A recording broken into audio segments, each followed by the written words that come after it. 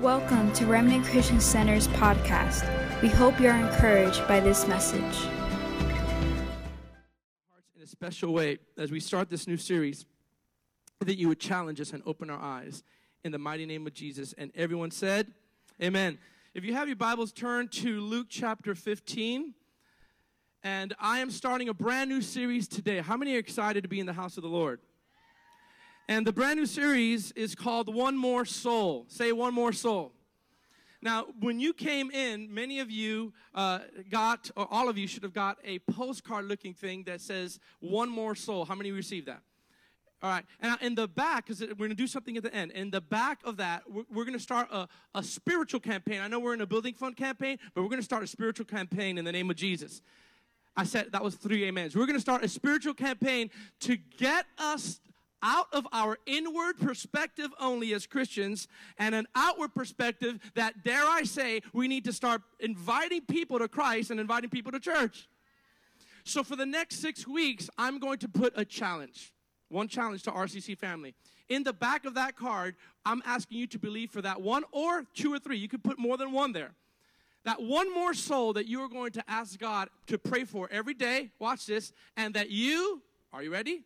Not only are going to pray for them, but you're going to call them, you're going to approach them, you're going to text them, you're going to email them, however you feel, and I want you to invite them to RCC in these next 6 weeks because we want to see lives changed and saved by the power of God. Can I hear an amen? Because after that, we want to get them into our inner healing retreat and freedom retreat that's just a month away. So how many are willing to do that?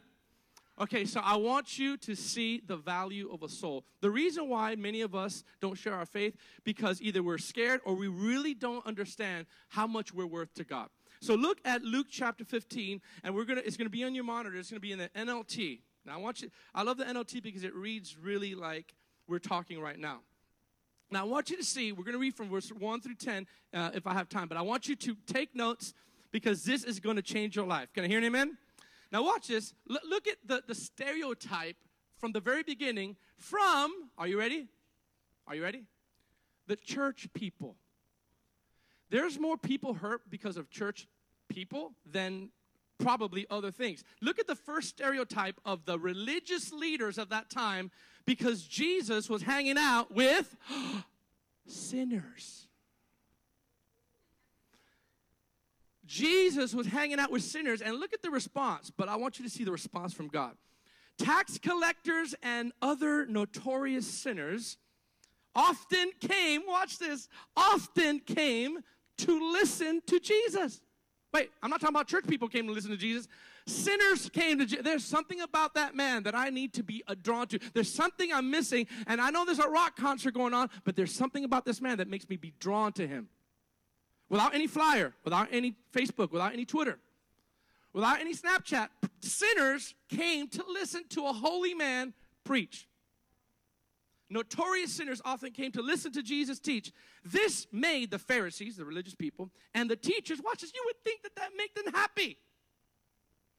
This made them complain that he was associating with such sinful people, even eating with them. It's quiet because some of us are you going to be shaken in your philosophy here today? So Jesus told them the story, and I want you to take this picture here. If a man has 100 sheep and one of them gets lost, he has 100 sheep, and one, just one, not 2, not 3, not 4, that's still a low number. Just one gets lost. What will he do? Won't he leave the 99 others in the wilderness and go to search for the one that is lost until he finds it?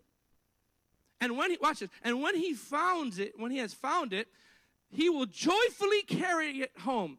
Joyfully carry it home. I think we have this picture in the body of Christ as leaders. When the backslider comes on, we're like, see, you shouldn't have gone that way. See what's happened to you. You didn't obey. He's like, no, I'm going to joyfully pick you up, and I'm going to joyfully take you back home. Joyfully. Watch this. And he joyfully takes it home. Watch this. Look at verse 6. When he arrives, he will call. Look at this is the heart of God. When he arrives, he will call together his friends and his neighbors, saying, "Rejoice with me, because I have found." Watch this. The Lord highlighted this to me last night. My lost sheep. Not just a lost sheep. He goes, they're lost. They're miserable. They're hurting. They're confused. Life has made them turn this way from following, but they're still my lost sheep. I found they're mine. She's mine. He's mine. That son is mine. That wayward daughter is mine. That mother is still mine. He says, my lost sheep. Look at it. Rejoice, for I have found my lost sheep. In the same way, watch this, there is more joy in all of heaven over one lost sinner who repents and returns to God than over 99 others who are righteous and have not strayed away.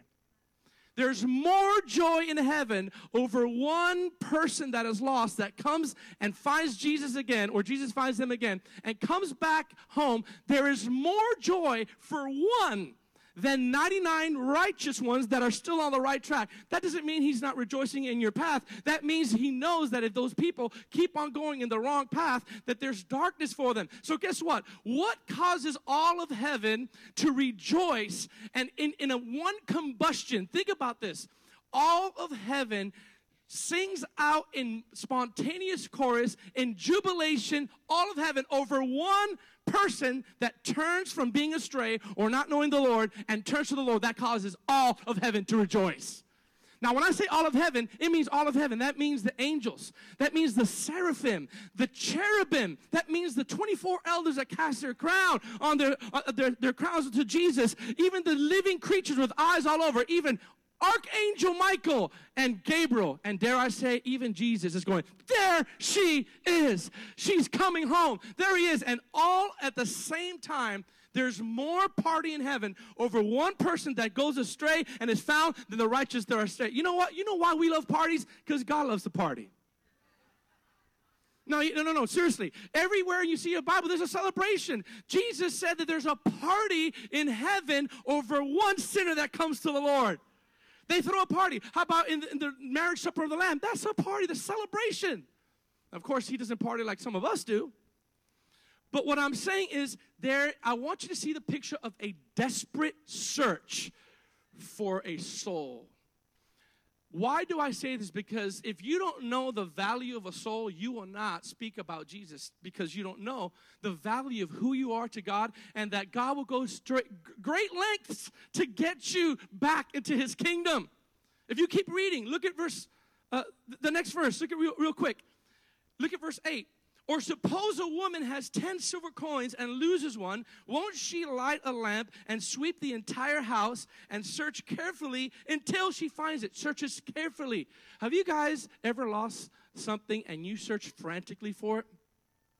The desperation that is showing here is the value of a soul to God. Even one person is important to him. Come on, say amen. And when she finds it, she will call her friends. Look at this. And neighbors. He's giving us a glimpse of the emotions of God. And when she finds it, call her friends and neighbors and say, rejoice with me, because I have found my lost coin. In the same way, there is joy in the presence of God's angels when even one sinner repents. Do you see that this is almost sadly the exact opposite of the church paradigm that we're seeing right now? If we want revival, we can't have revival with the same old people. We need to have an outward extent. If you don't have an outward expression of love, it's because you have forgotten how great and how far and how wide and how deep his love is for humanity. You have forgotten that one day you were in darkness and Jesus sent relentlessly people to you, sending scriptures to you, inviting you to church, and you finally said, fine, I'll give up and I'll go one more time. And that one time that you came, God encountered you, or in your car you heard something and God encountered you in a real way. Listen, I was in church all my life and never got encountered. You could go to church and never get encountered by God, but when you get encountered by God, not religion, but God, it will change your life. And I think the reason why I'm sharing this, because we have to go for that one more soul. God is always going after one more soul. Ask yourself this question. When is the last time you and I talked to somebody outside of church about the goodness of God and Jesus and led them to the Lord? It got quiet up in RCC. When's the last time in our busy schedule that we stopped looking inward and started looking at hurting people? Do you know why people get on your nerves? Because they're hurting too, and then you're hurting. So two hurting people, two frustrated people cannot be able to bring people to freedom. But we're supposed to be the salt of the earth, and we're supposed to be the light of the world. You know what one of the things that salt does? Salt wakes people up. If you're unconscious, they put smelling salt in people so that they can wake up. And if we're the salt of the earth, we're supposed to wake people up. And you know what salt also does? Is it makes people thirsty. If you give salt cubes to somebody, they'll go crazy. We're supposed to make people thirsty for Jesus. What are people saying when they encounter you? What are they saying? And believe me, I'm preaching to myself here. That's why God is after the one that is going astray. And if God is after the one, then we should have that same heart too. We should always be in the people business. Once we embrace and once we know God's emotion on something, it will make it easier for us to align ourselves into what he loves and what he hates. I'm going to say that again because no one said amen to that. Once you know how he is moved by something, it will make it easier for you to align yourself to what he loves and what he hates. Can I hear an amen? Because all you have to do, now I want you to put this first slide up so you can know. Let's put this first slide up. All we have to do to get to know the value of a soul to God is to take a deeper look at the cross of Christ and all that he suffered for humanity. It's up there on your screen. If you want to know the value of humanity to God, of a soul to God, all you have to do, look no further, look and re-examine the crucifixion of Christ. Sadly, we only preach the cross at Easter time, and then that's it. Good Friday, Easter, we preach messages about the cross. But let me tell you something. If you ever doubt your value, the cross is not just a revelation of the need for your sin, it's a revelation of your value to God. That's good. The cross is a revelation of your value to God. Why? Why the cross? Because the Bible says, and I said it in worship, that he was punched, he was mirrored, he was marred more than any man. There's historians that say that Jesus was unrecognizable because his head was the size of two heads because they punched him so much, they spat upon him. Yet he was relentless in his mission because of his value for a soul. He went through all kinds of rejection for that. So if you want to know the value of a soul, re-examine the cross. And re-examine how he changed your life from darkness to light. Can I hear an amen? So talking to people about Jesus and introducing people who don't know him is much easier when you know what moves his heart. You know what I feel is missing in the church? This is almost a rare thing. What's missing in the church is compassion. The Bible says he was moved with compassion. I want to share a story with you. Now, in the book of Mark, I believe, let me make sure. Yeah, in the book of Mark chapter 6, turn there. Mark chapter 6. In the New King James Version, there's a story that Jesus and the disciples are tired. Look at me, church. They're tired. They haven't eaten for days and haven't slept for days. Now, I don't know if you're like me, but if you're like me and you haven't eaten in a while and you haven't slept in a while, you just get a little cranky. I know that doesn't happen to you, but it happens to me. And you just get a little cranky, and you're like, I don't want to talk to anybody. Leave me alone. I want to eat. I see people going like this. That's you. If you don't eat for a couple days and you don't sleep for a couple days, the last thing on your mind is, let me stop what I'm doing and minister to you, right? Let's be honest. That's the last thing that we want to do. We're cranky. We're busy. We don't want to do anything, yet we have the Holy Spirit inside of us. Now, I want you to look at what happened to Jesus because you think we're busy. Jesus and his disciples were having revival services every day to the point where the Bible actually says they had not eaten. And I want you to see the movement of the Holy Spirit and what caused Jesus to, watch this, are you ready? To be even inconvenienced for a soul. Do you know that sometimes the gospel is inconvenient? That got no amens. I think we're waiting for us to have the birds fly really nice and the sun to shine and the voice to say, go talk to that person. Then we go talk to that person. But you know what? When you're cranky, you're miserable, and you're messed up, and you're tired, and the Holy Spirit wants to still move his love through you, through humanity, but we can't see it because we're so focused on ourselves. Christianity is a selfless expression of God's love. We've made it into all about us. My church, my song, my style. Or the pastor doesn't preach this way, I'm going to leave it. He don't preach those Bethel songs, I'm going to be. They better sing those Bethel songs. Church has been all about us. But the early church, it wasn't about that. The early church would say, you know what, Peter, I don't like this song. Let's leave. The announcements are too long in this synagogue. I don't like this here. Right now, I'm leaving. Now, I want you to see Mark chapter 6. Watch this. Let this stir you. Mark chapter 6, and I'm going to look at my screen. Look at verse 30. Then the apostles gathered to Jesus and told him, watch this, told him all things, both with what they had done and what they had taught. Let's keep going.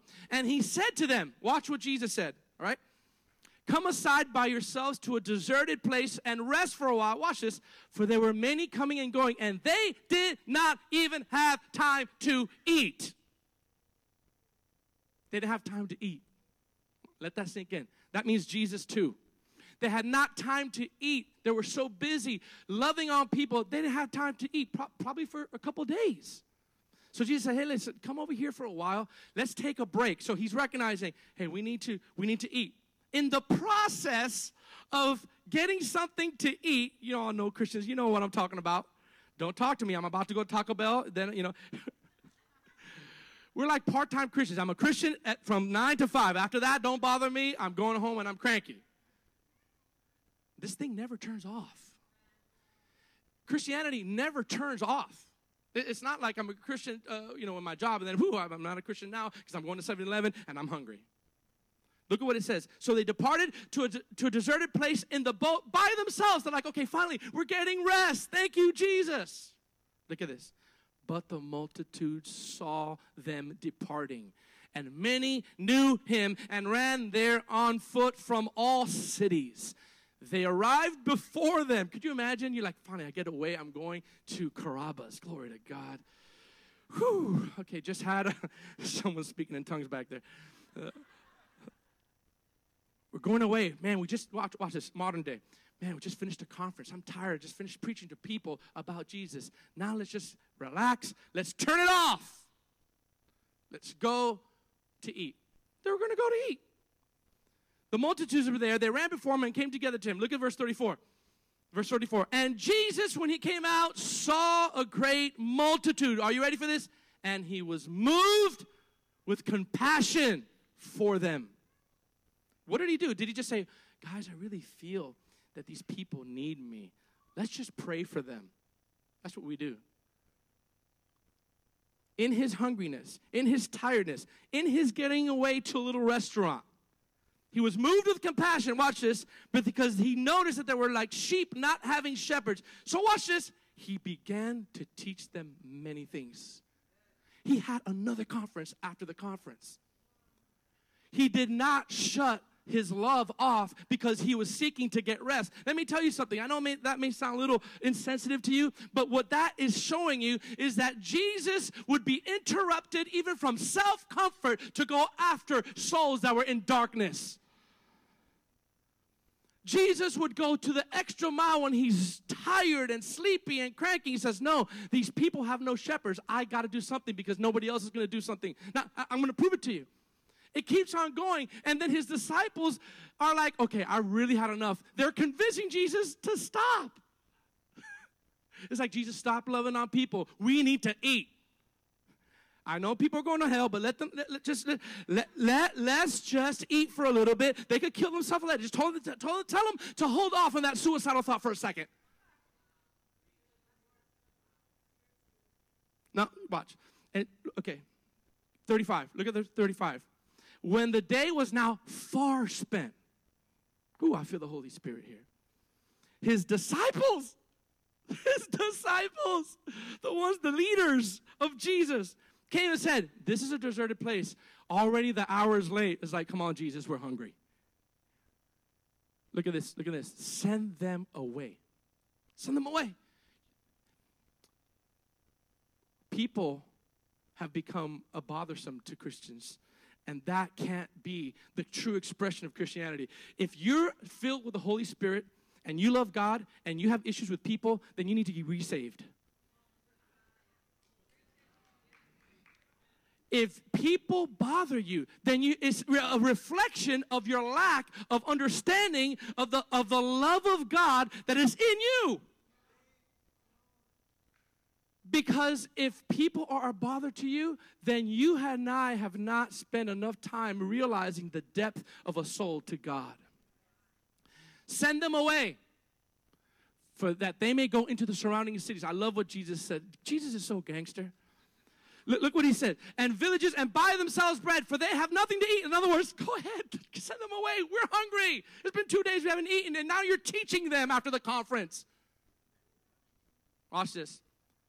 But he answered and said, you give them something to eat. Oh, I love that. He goes, I'm not going to give them something to eat. You've been with me. You give them something to eat. Now I'm going to pause right there. He says, you. He says, you want to know the kingdom? He goes, you go get them something to eat. It's your responsibility to feed them. Do you realize that it's our responsibility as Christians to feed spiritually those who are lost?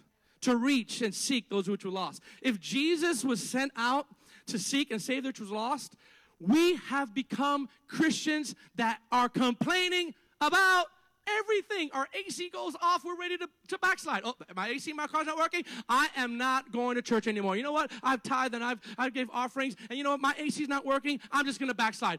She just came from Haiti and saw people literally dying in her arms. And people had no AC, no roof over their head. And they were rejoicing and they were happy because they had Jesus. Do you realize that this being moved by compassion is something that we need to pray for again? When's the last time, as a matter of fact, pray that right now. Lord, let me be moved with compassion again for people. Let me be moved. How do you do that? It's just not a magic trick. Gaze your eyes on what Jesus did for you, search His scripture, and then automatically the compassion of God will come for you. But you know what? Conviction is a good thing. If you're feeling convicted, it's okay. God loves that. Because if you're feeling convicted about your stale Christianity and not loving other people, you know what? Then that means your heart has become hardened. Let me tell you something. You know why conviction is good? It's because you're still sensitive to the voice of God.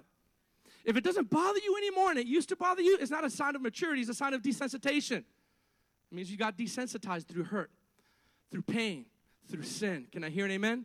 And I have a story that relates to this for lack of compassion. I want to share a story with you. Now, I love coffee. How many love coffee in this place? Especially that good old Bustelo coffee, that Cuban coffee, Puerto Rican coffee, strong coffee, right? So I have to have my coffee. Like, you know, some people, I have to have my coffee or I want to punch somebody, right? Come on, preach somebody. You got the Holy Spirit, then you got coffee. So I go to this place called Hoover's. Well, maybe I shouldn't have said, but I go to this place there, and it's an organic food place. And so amen. And I go there because I'm trying to eat healthy. So I go there, and for months I go there, and I just order these pure organic coffee ground beans. And we grind them, and I grind them there. And there'll be times where nothing is there. And I would go there over and over again. Hey, bro, this coffee thing is not there. And one time I even made a little big deal out of it. Hey, bro, you know, can I talk to your manager here? There's nothing rude, but I just say, you know, there's no coffee. You know, could you please order that for me? And so, no problem, sir. I'll order that for you. And they called me, and I kept going. So they would see my face. That's the coffee guy. That's the coffee guy. Every time I come to this organic place, hey, what's up, man? I'm the coffee guy, right? And so I'm just wanting coffee. I'm not being rude, but I just want coffee.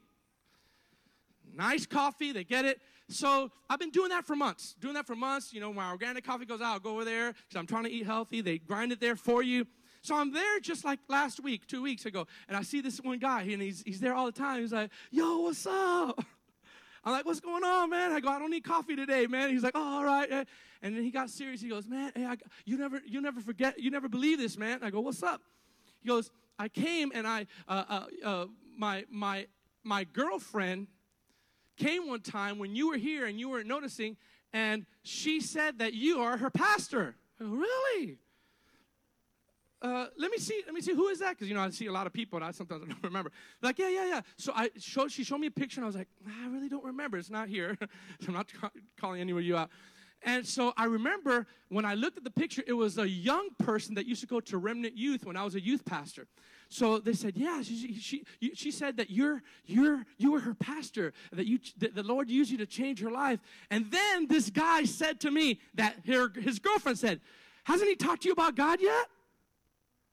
And this guy told me that he told her, no, I told her that all he asks is about coffee.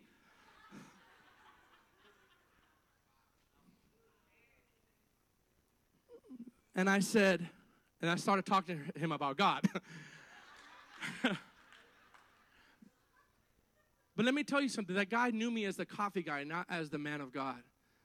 Because I was so busy with my needs and my timeline and my grocery shopping list and my agenda that not one time that I encountered this man that I opened my mouth. Now, was I sinful? No. Was I living a godly life? Yes.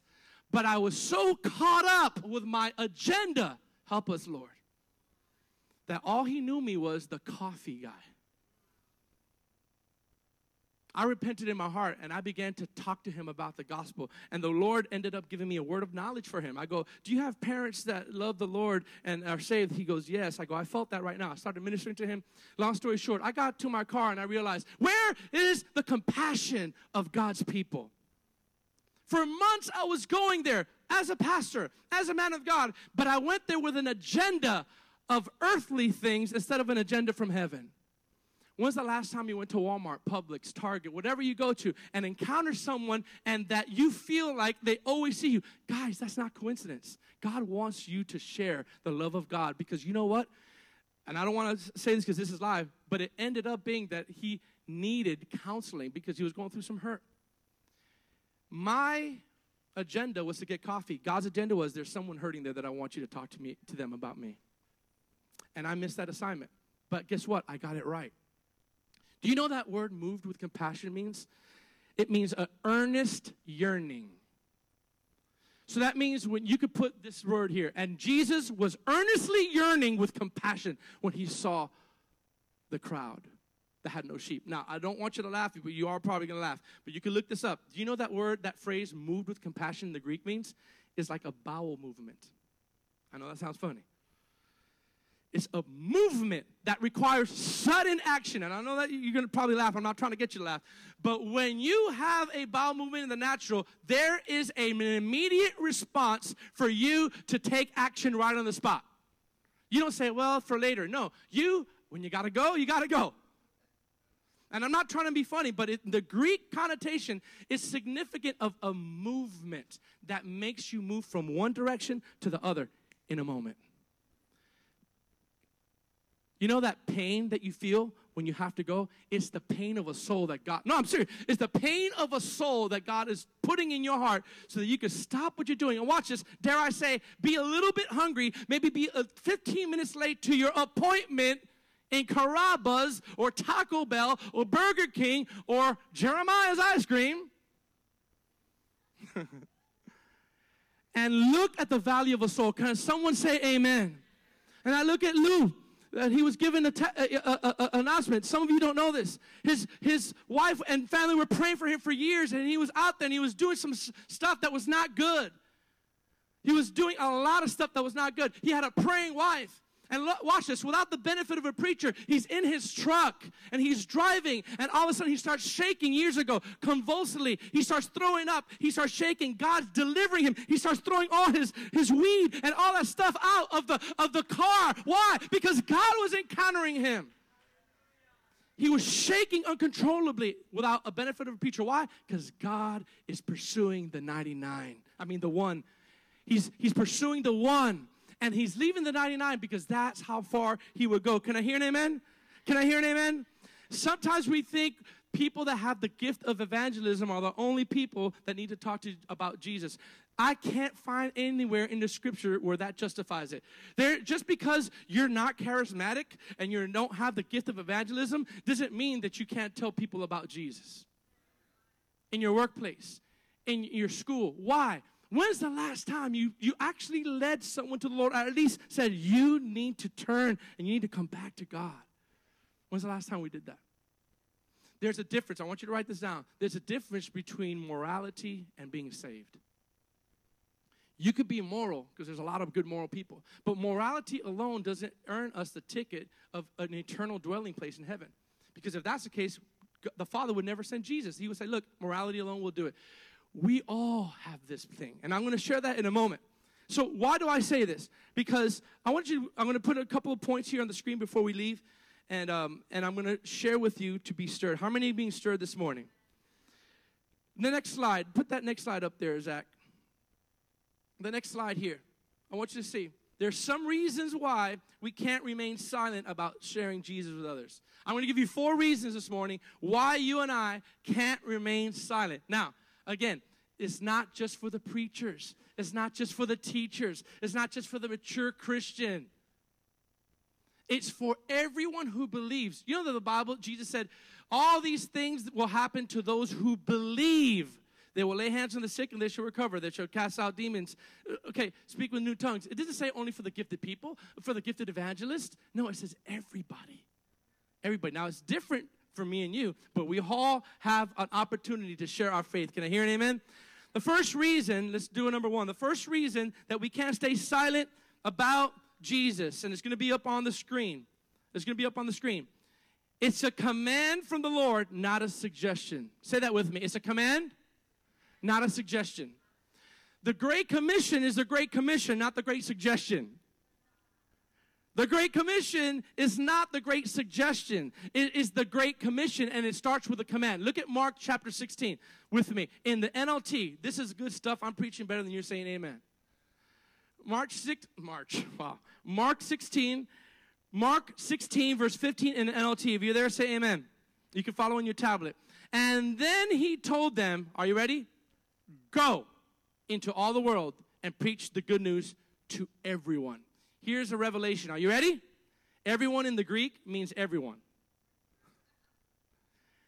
Everyone means every created person. Everyone, even the ones that get on your nerves, even those hard family members. Does it mean that you have to lead them to the Lord? It means that you need to be able to be a light in every dark place. And that you need to stand up for Jesus when you're in the midst of persecution or whatnot. Every creature means every created thing. It's funny because someone said to me years ago, Pastor George, discipleship and evangelism go in the same category. Listen to me. Hear me what I say. A lot of people used to say to me about discipleship and about evangelism, that's Brother George. I'm more hospitality. That's my gift. I like to open my home, or I'm more up here, and I'm in the arts. But evangelism is not my calling, and discipleship is not my calling. I'm like, you're right. It's not your calling. It's a command. You and I don't pick and choose which commands we want to do and which commands we don't want to do. The command that is with every Christian, watch this, the lawyer, the doctor, the banker, the pastor, the insurance agent, the techie guy, the worship guy, the arts guy, whatever, we are all commanded, watch this, to go. My friends, there have been a green light ever since Calvary, and it's never been a red light. There's never been a time. I'm going to tell you one thing really powerful. You will never find a scripture of Jesus telling you not to talk to people about him. You won't find one.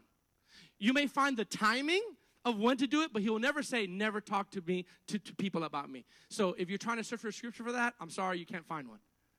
You will never find a scripture that says, stop talking about the saving power of Jesus.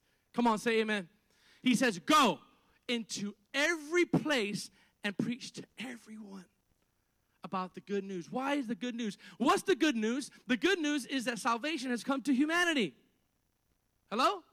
The good news is that salvation has come to humanity. And that is why we call it the Great Commission, not the Great Suggestion. We, as the body of Christ, must realize that we're all commanded to go. Say go.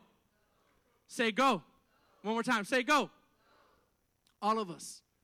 There's a bullhorn from heaven that's saying go. If I could have the worship team come up, please, as I close. The second reason. Are you guys getting something this morning? Is the Holy Spirit moving you? How many feel honestly that, you don't have to raise your hand, that there are times when you're more focused on your schedule and agenda that you missed an opportunity? You've missed an opportunity when people are dying. Let me tell you, please, I'm trying to be sensitive to people here. But if you knew someone was dying of irreplaceable disease and you secretly had the cure, would you keep it to yourself? Let me take it a little step further. If you knew someone that you knew personally that was dying of a disease and you actually have the cure, would you keep it to yourself for fear of people saying, she's just crazy, he's just crazy? No one has a cure for that. We have the cure for the greatest and deadliest disease of humanity called sin. And we don't share it because we're afraid that someone that we don't know is going to persecute us and we don't even know them. We value their opinion more than a soul that's about to we value the guy at 7-Eleven that's about to say, you're just a religious fanatic. We value their opinion more than the soul that's dying, and we have the answer. Guys, it's time for one more soul. The second reason, we could have our team come up. Put that up there. The second reason is, okay, the signal got up. The spiritual bankruptcy of humanity. That was good. That was a good place to say amen. The spiritual bankruptcy of humanity. What do I say spiritual bankruptcy? Because every one of us, including me, without the goodness of God, we have fallen short of God's standards. The Bible says, none does good. And then the Bible says in Romans 3, it says, all have sinned and come short of God's standards. All have sinned and fallen short of God's standards. The wages of sin is death. So that means all of us are spiritually bankrupt. Hear me now. Spiritually bankrupt in our soul without the regeneration of the Holy Spirit saving us. All of us. You don't have to teach a kid to lie. Do it by nature. By nature, we are born into this lifestyle. That's why we need a Savior. Now, whether you agree with me or not, that's an issue that you have to take up yourself. But I'm going to show it to you so you won't think it's just my opinion. Look at Romans chapter 3. Romans chapter 3.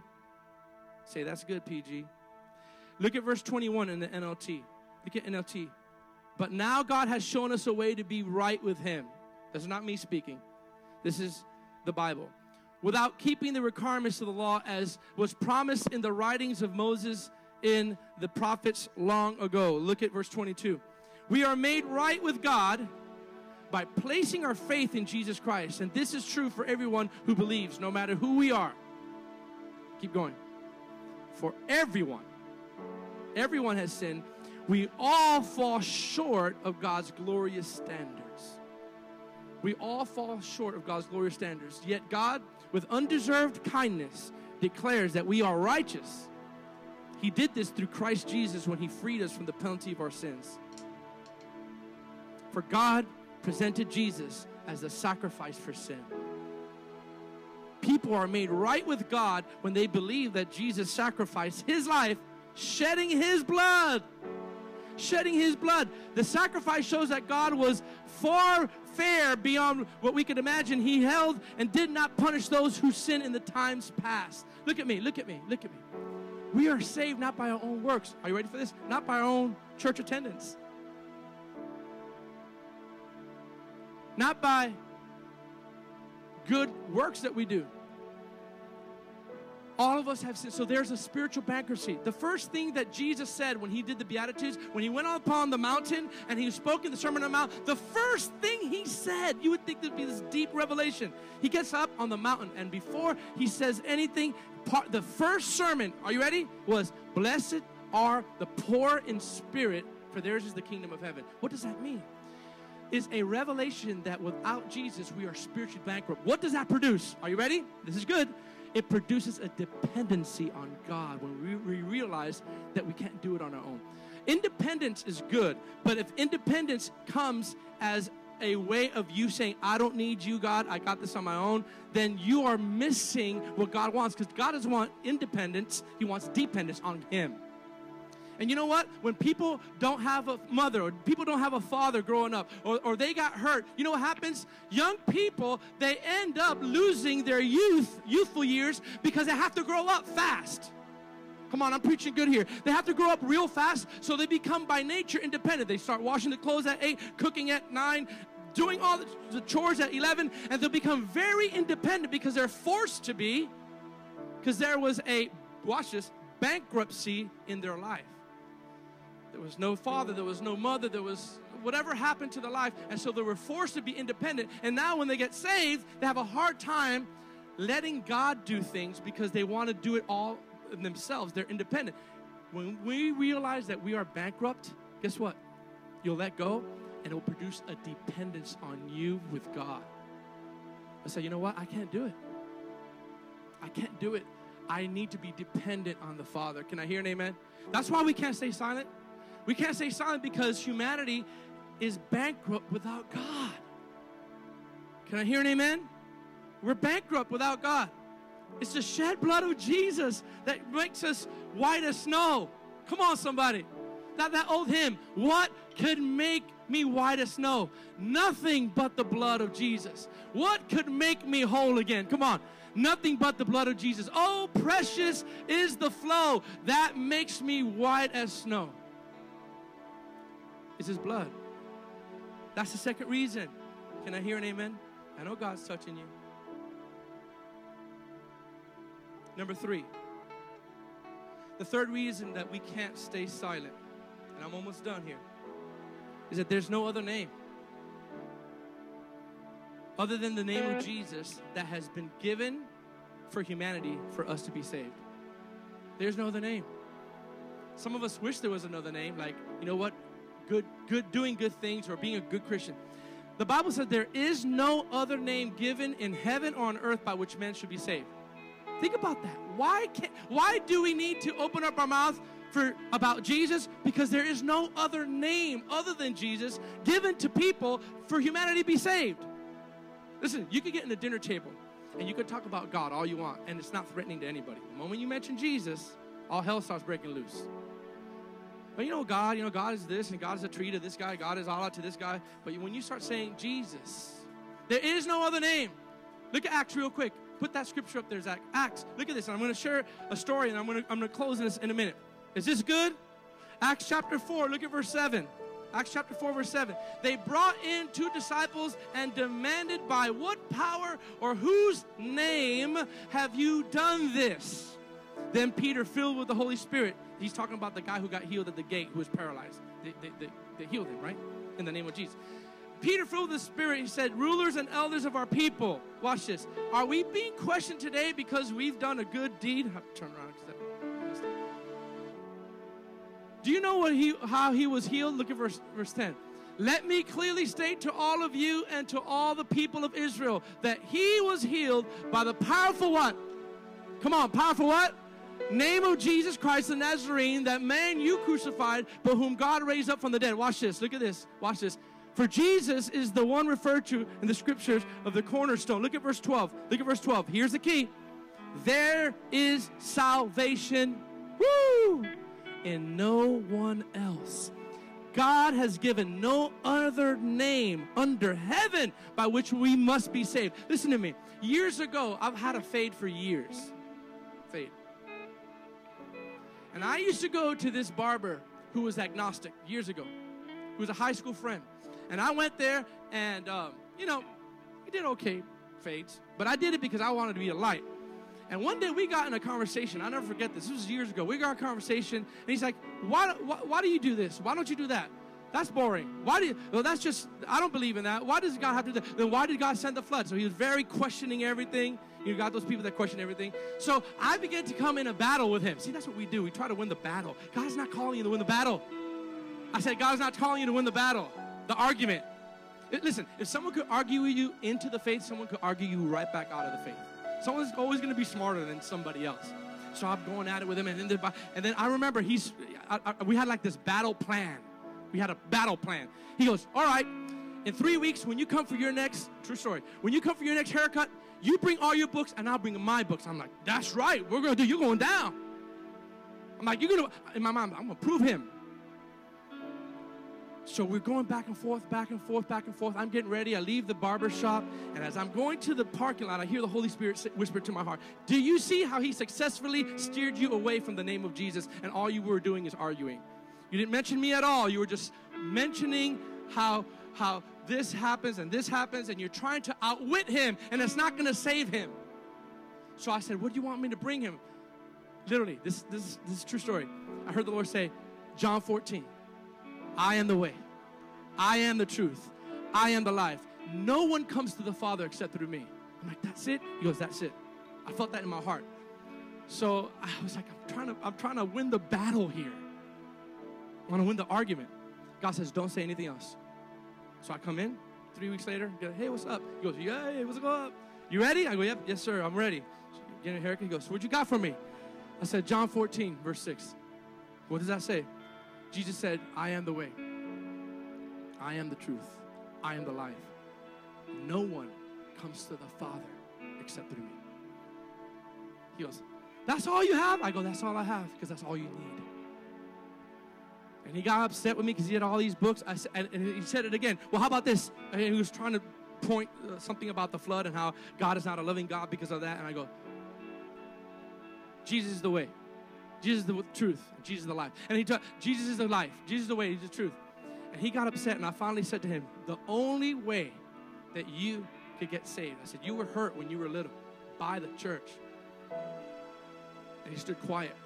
I said, the only person that has the power to save you is Jesus. He's the only name. There's only one name given under heaven that much man to be saved. Now here, let me just tell you something encouraging. It's not our job to change people. It's not our job to see results right then, because that's what the devil will do. See, they didn't get saved. See, go back to that old way of trying to debate. No. Here's what scripture that set me free. Are you ready? I'm almost closing, but I feel the Lord. How many feel the Lord? This scripture changed my life, and I'm not going to have time to put it, but Paul says, one plants, one waters, but God gives the increase. You don't put a seed in your backyard and you put like an apple seed and you say, grow. Now grow and grow. Lift up those leaves. You can't do anything. Your job is two things. Plant, water, plant, water, plant, water. Here's good news for you and I. You don't have to see results to know that you're being obedient to God. You don't have to see them get saved. All you have to do is, you know what? Jesus loves you. He has a plan for your life. You know what you're doing? Putting in that little seed. And you walk away, God's going, shh, shh, shh. And then 2 months later, they bump into somebody in a restaurant, and they start talking to them about the Lord. There's that water, that water, that water. And then another time in school, they're bumping into having a bad problem, bad day, and then someone starts talking to them about the love of Jesus and the plan of God for their life. Water, water, until one day, they meet you in a parking lot, and all you do is, Jesus loves you. They're like, oh. You're like, man, this is pretty easy. What you don't know is that people have been watering and sowing and watering and sowing and watering and sowing all their life till God gave the increase at one moment in their life, and then they got saved. But it took people to get them there. My friend led me to the Lord because he was not ashamed for me to make fun of him, and he kept pursuing me. My friend Joshua, I'm eternally grateful for. Pursuing me. I thought he was crazy. He kept pursuing until finally I went, and in my 1989 Mazda pickup truck, no music in the background, heaven invaded my life, and I've never been the same. In 1990, God changed my life. 1991, the Holy Spirit came down, and he changed my life forever. And it wasn't easy. I had some persecution. Let me tell you something. I looked in the mirror. I know this sounds crazy. I looked in the mirror and I saw something different about me. I saw love. I saw light in my eyes. And I looked, I go, you're a different me. Because Jesus is real. It's time that we make him real. The last thing, are you ready? Here's the last point. And then we're going to pray. I feel the Holy Spirit touching people's lives. The last point, and I'm closing with this, I promise.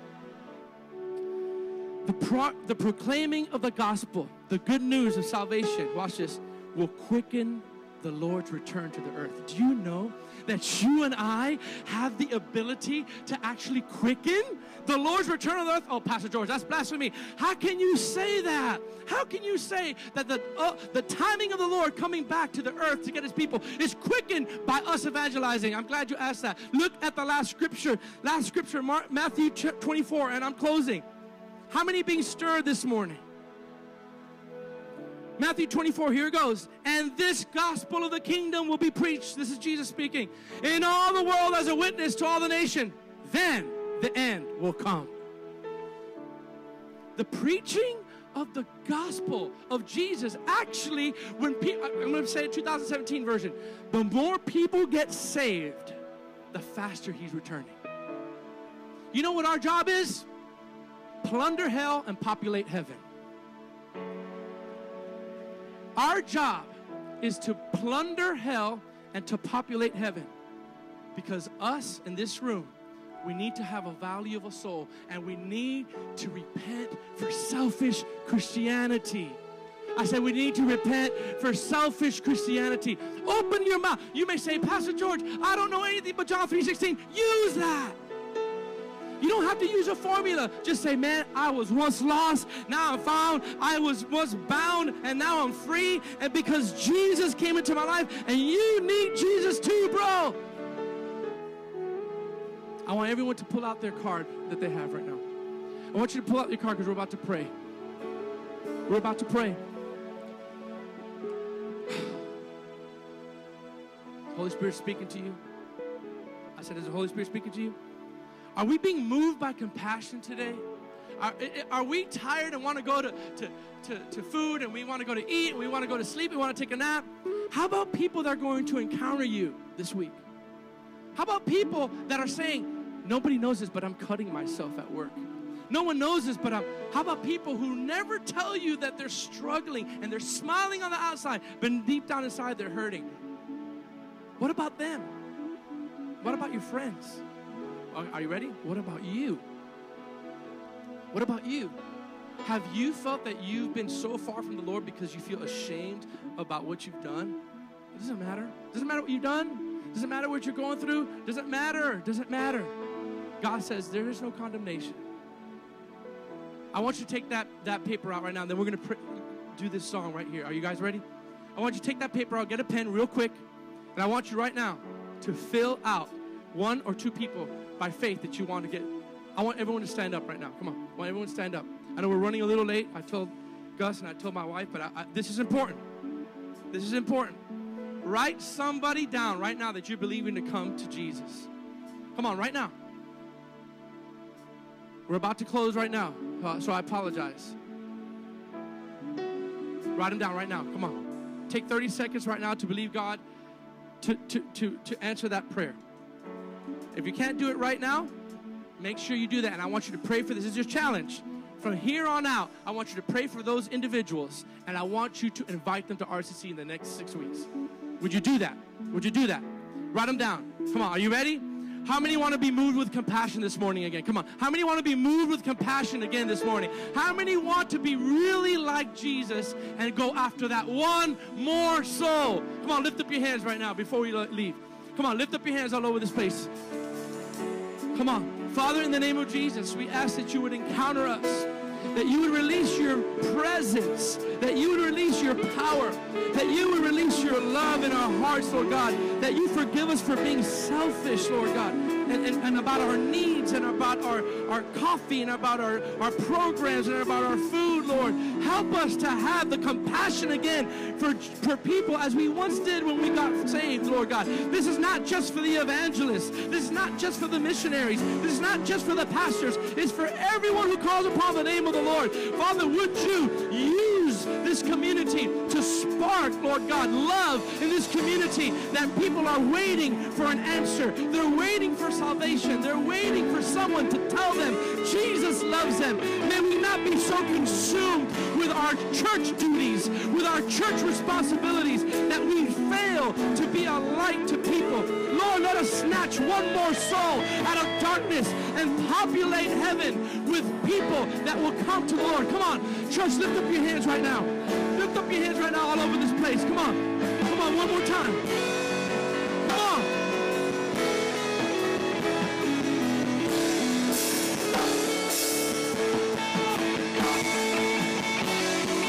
Come on, lift up your hands. Move us.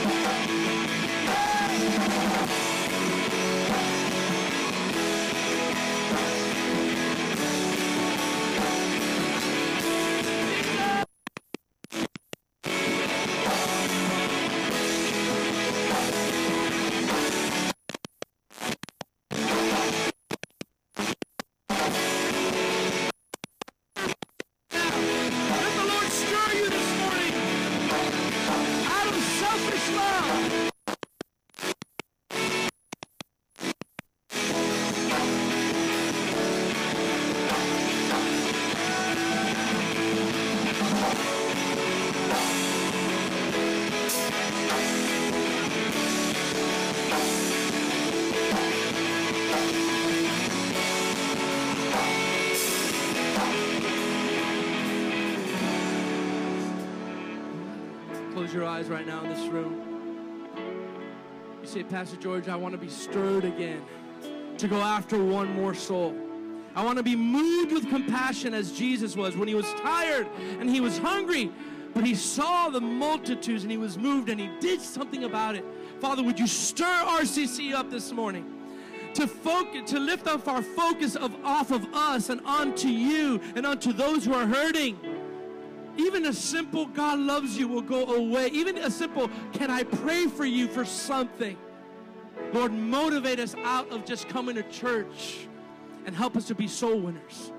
The Bible says in Proverbs, he who wins souls is wise. Is wise. Is wise. Right now we pray.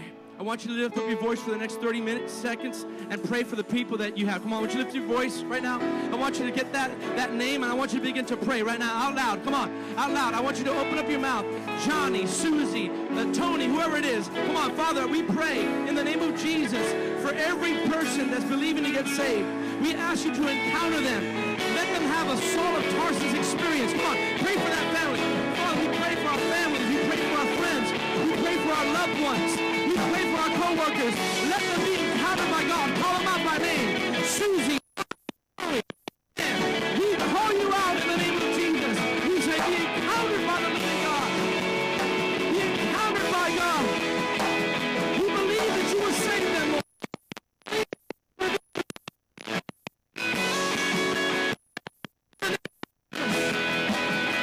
In the name of Jesus. And lastly, Lord, with all eyes closed, if you're in this room and you say, I'm one of those people that need Jesus. I've been astray. I've been around, but I need Jesus again in my life. He's here. There's no pit too deep that he can't get you out of. And you're in this place, and you say, Pastor George, I heard this, but this is not for other people. This is for me. With all eyes closed. You want to get right with God, or you want to get saved for the first time. You've been away for a while. At the count of 3, I want you to lift up your hands if that's you. I'm not talking about if you're living for the Lord and you're struggling. No, God knows you're saved. But if you know that you haven't been walking with God and you want to give your life to the Lord, at the count of 3, just lift up your hands. I'm not going to embarrass you. We're just going to pray. 1, 2, 3. I see those hands. God bless you. I see those hands. I see those hands back there. God bless you. God bless you. Everyone repeat after me before we leave. Say, Jesus, today I come home. I come back home. And I'm asking you to come into my life again. I want to be close to you again. I'm asking you to forgive me of my sins. And draw me near by your blood. Because I'm forgiven because of what you did on the cross. So today, I make a decision to come back to Jesus. I'm not perfect, but I know you will forgive me. And give me the grace and the strength to turn from worldliness to fully to you. In Jesus' name. And everyone said, would you give... Thank you for tuning into our podcast. For more information about us, please visit remnantchristiancenter.com.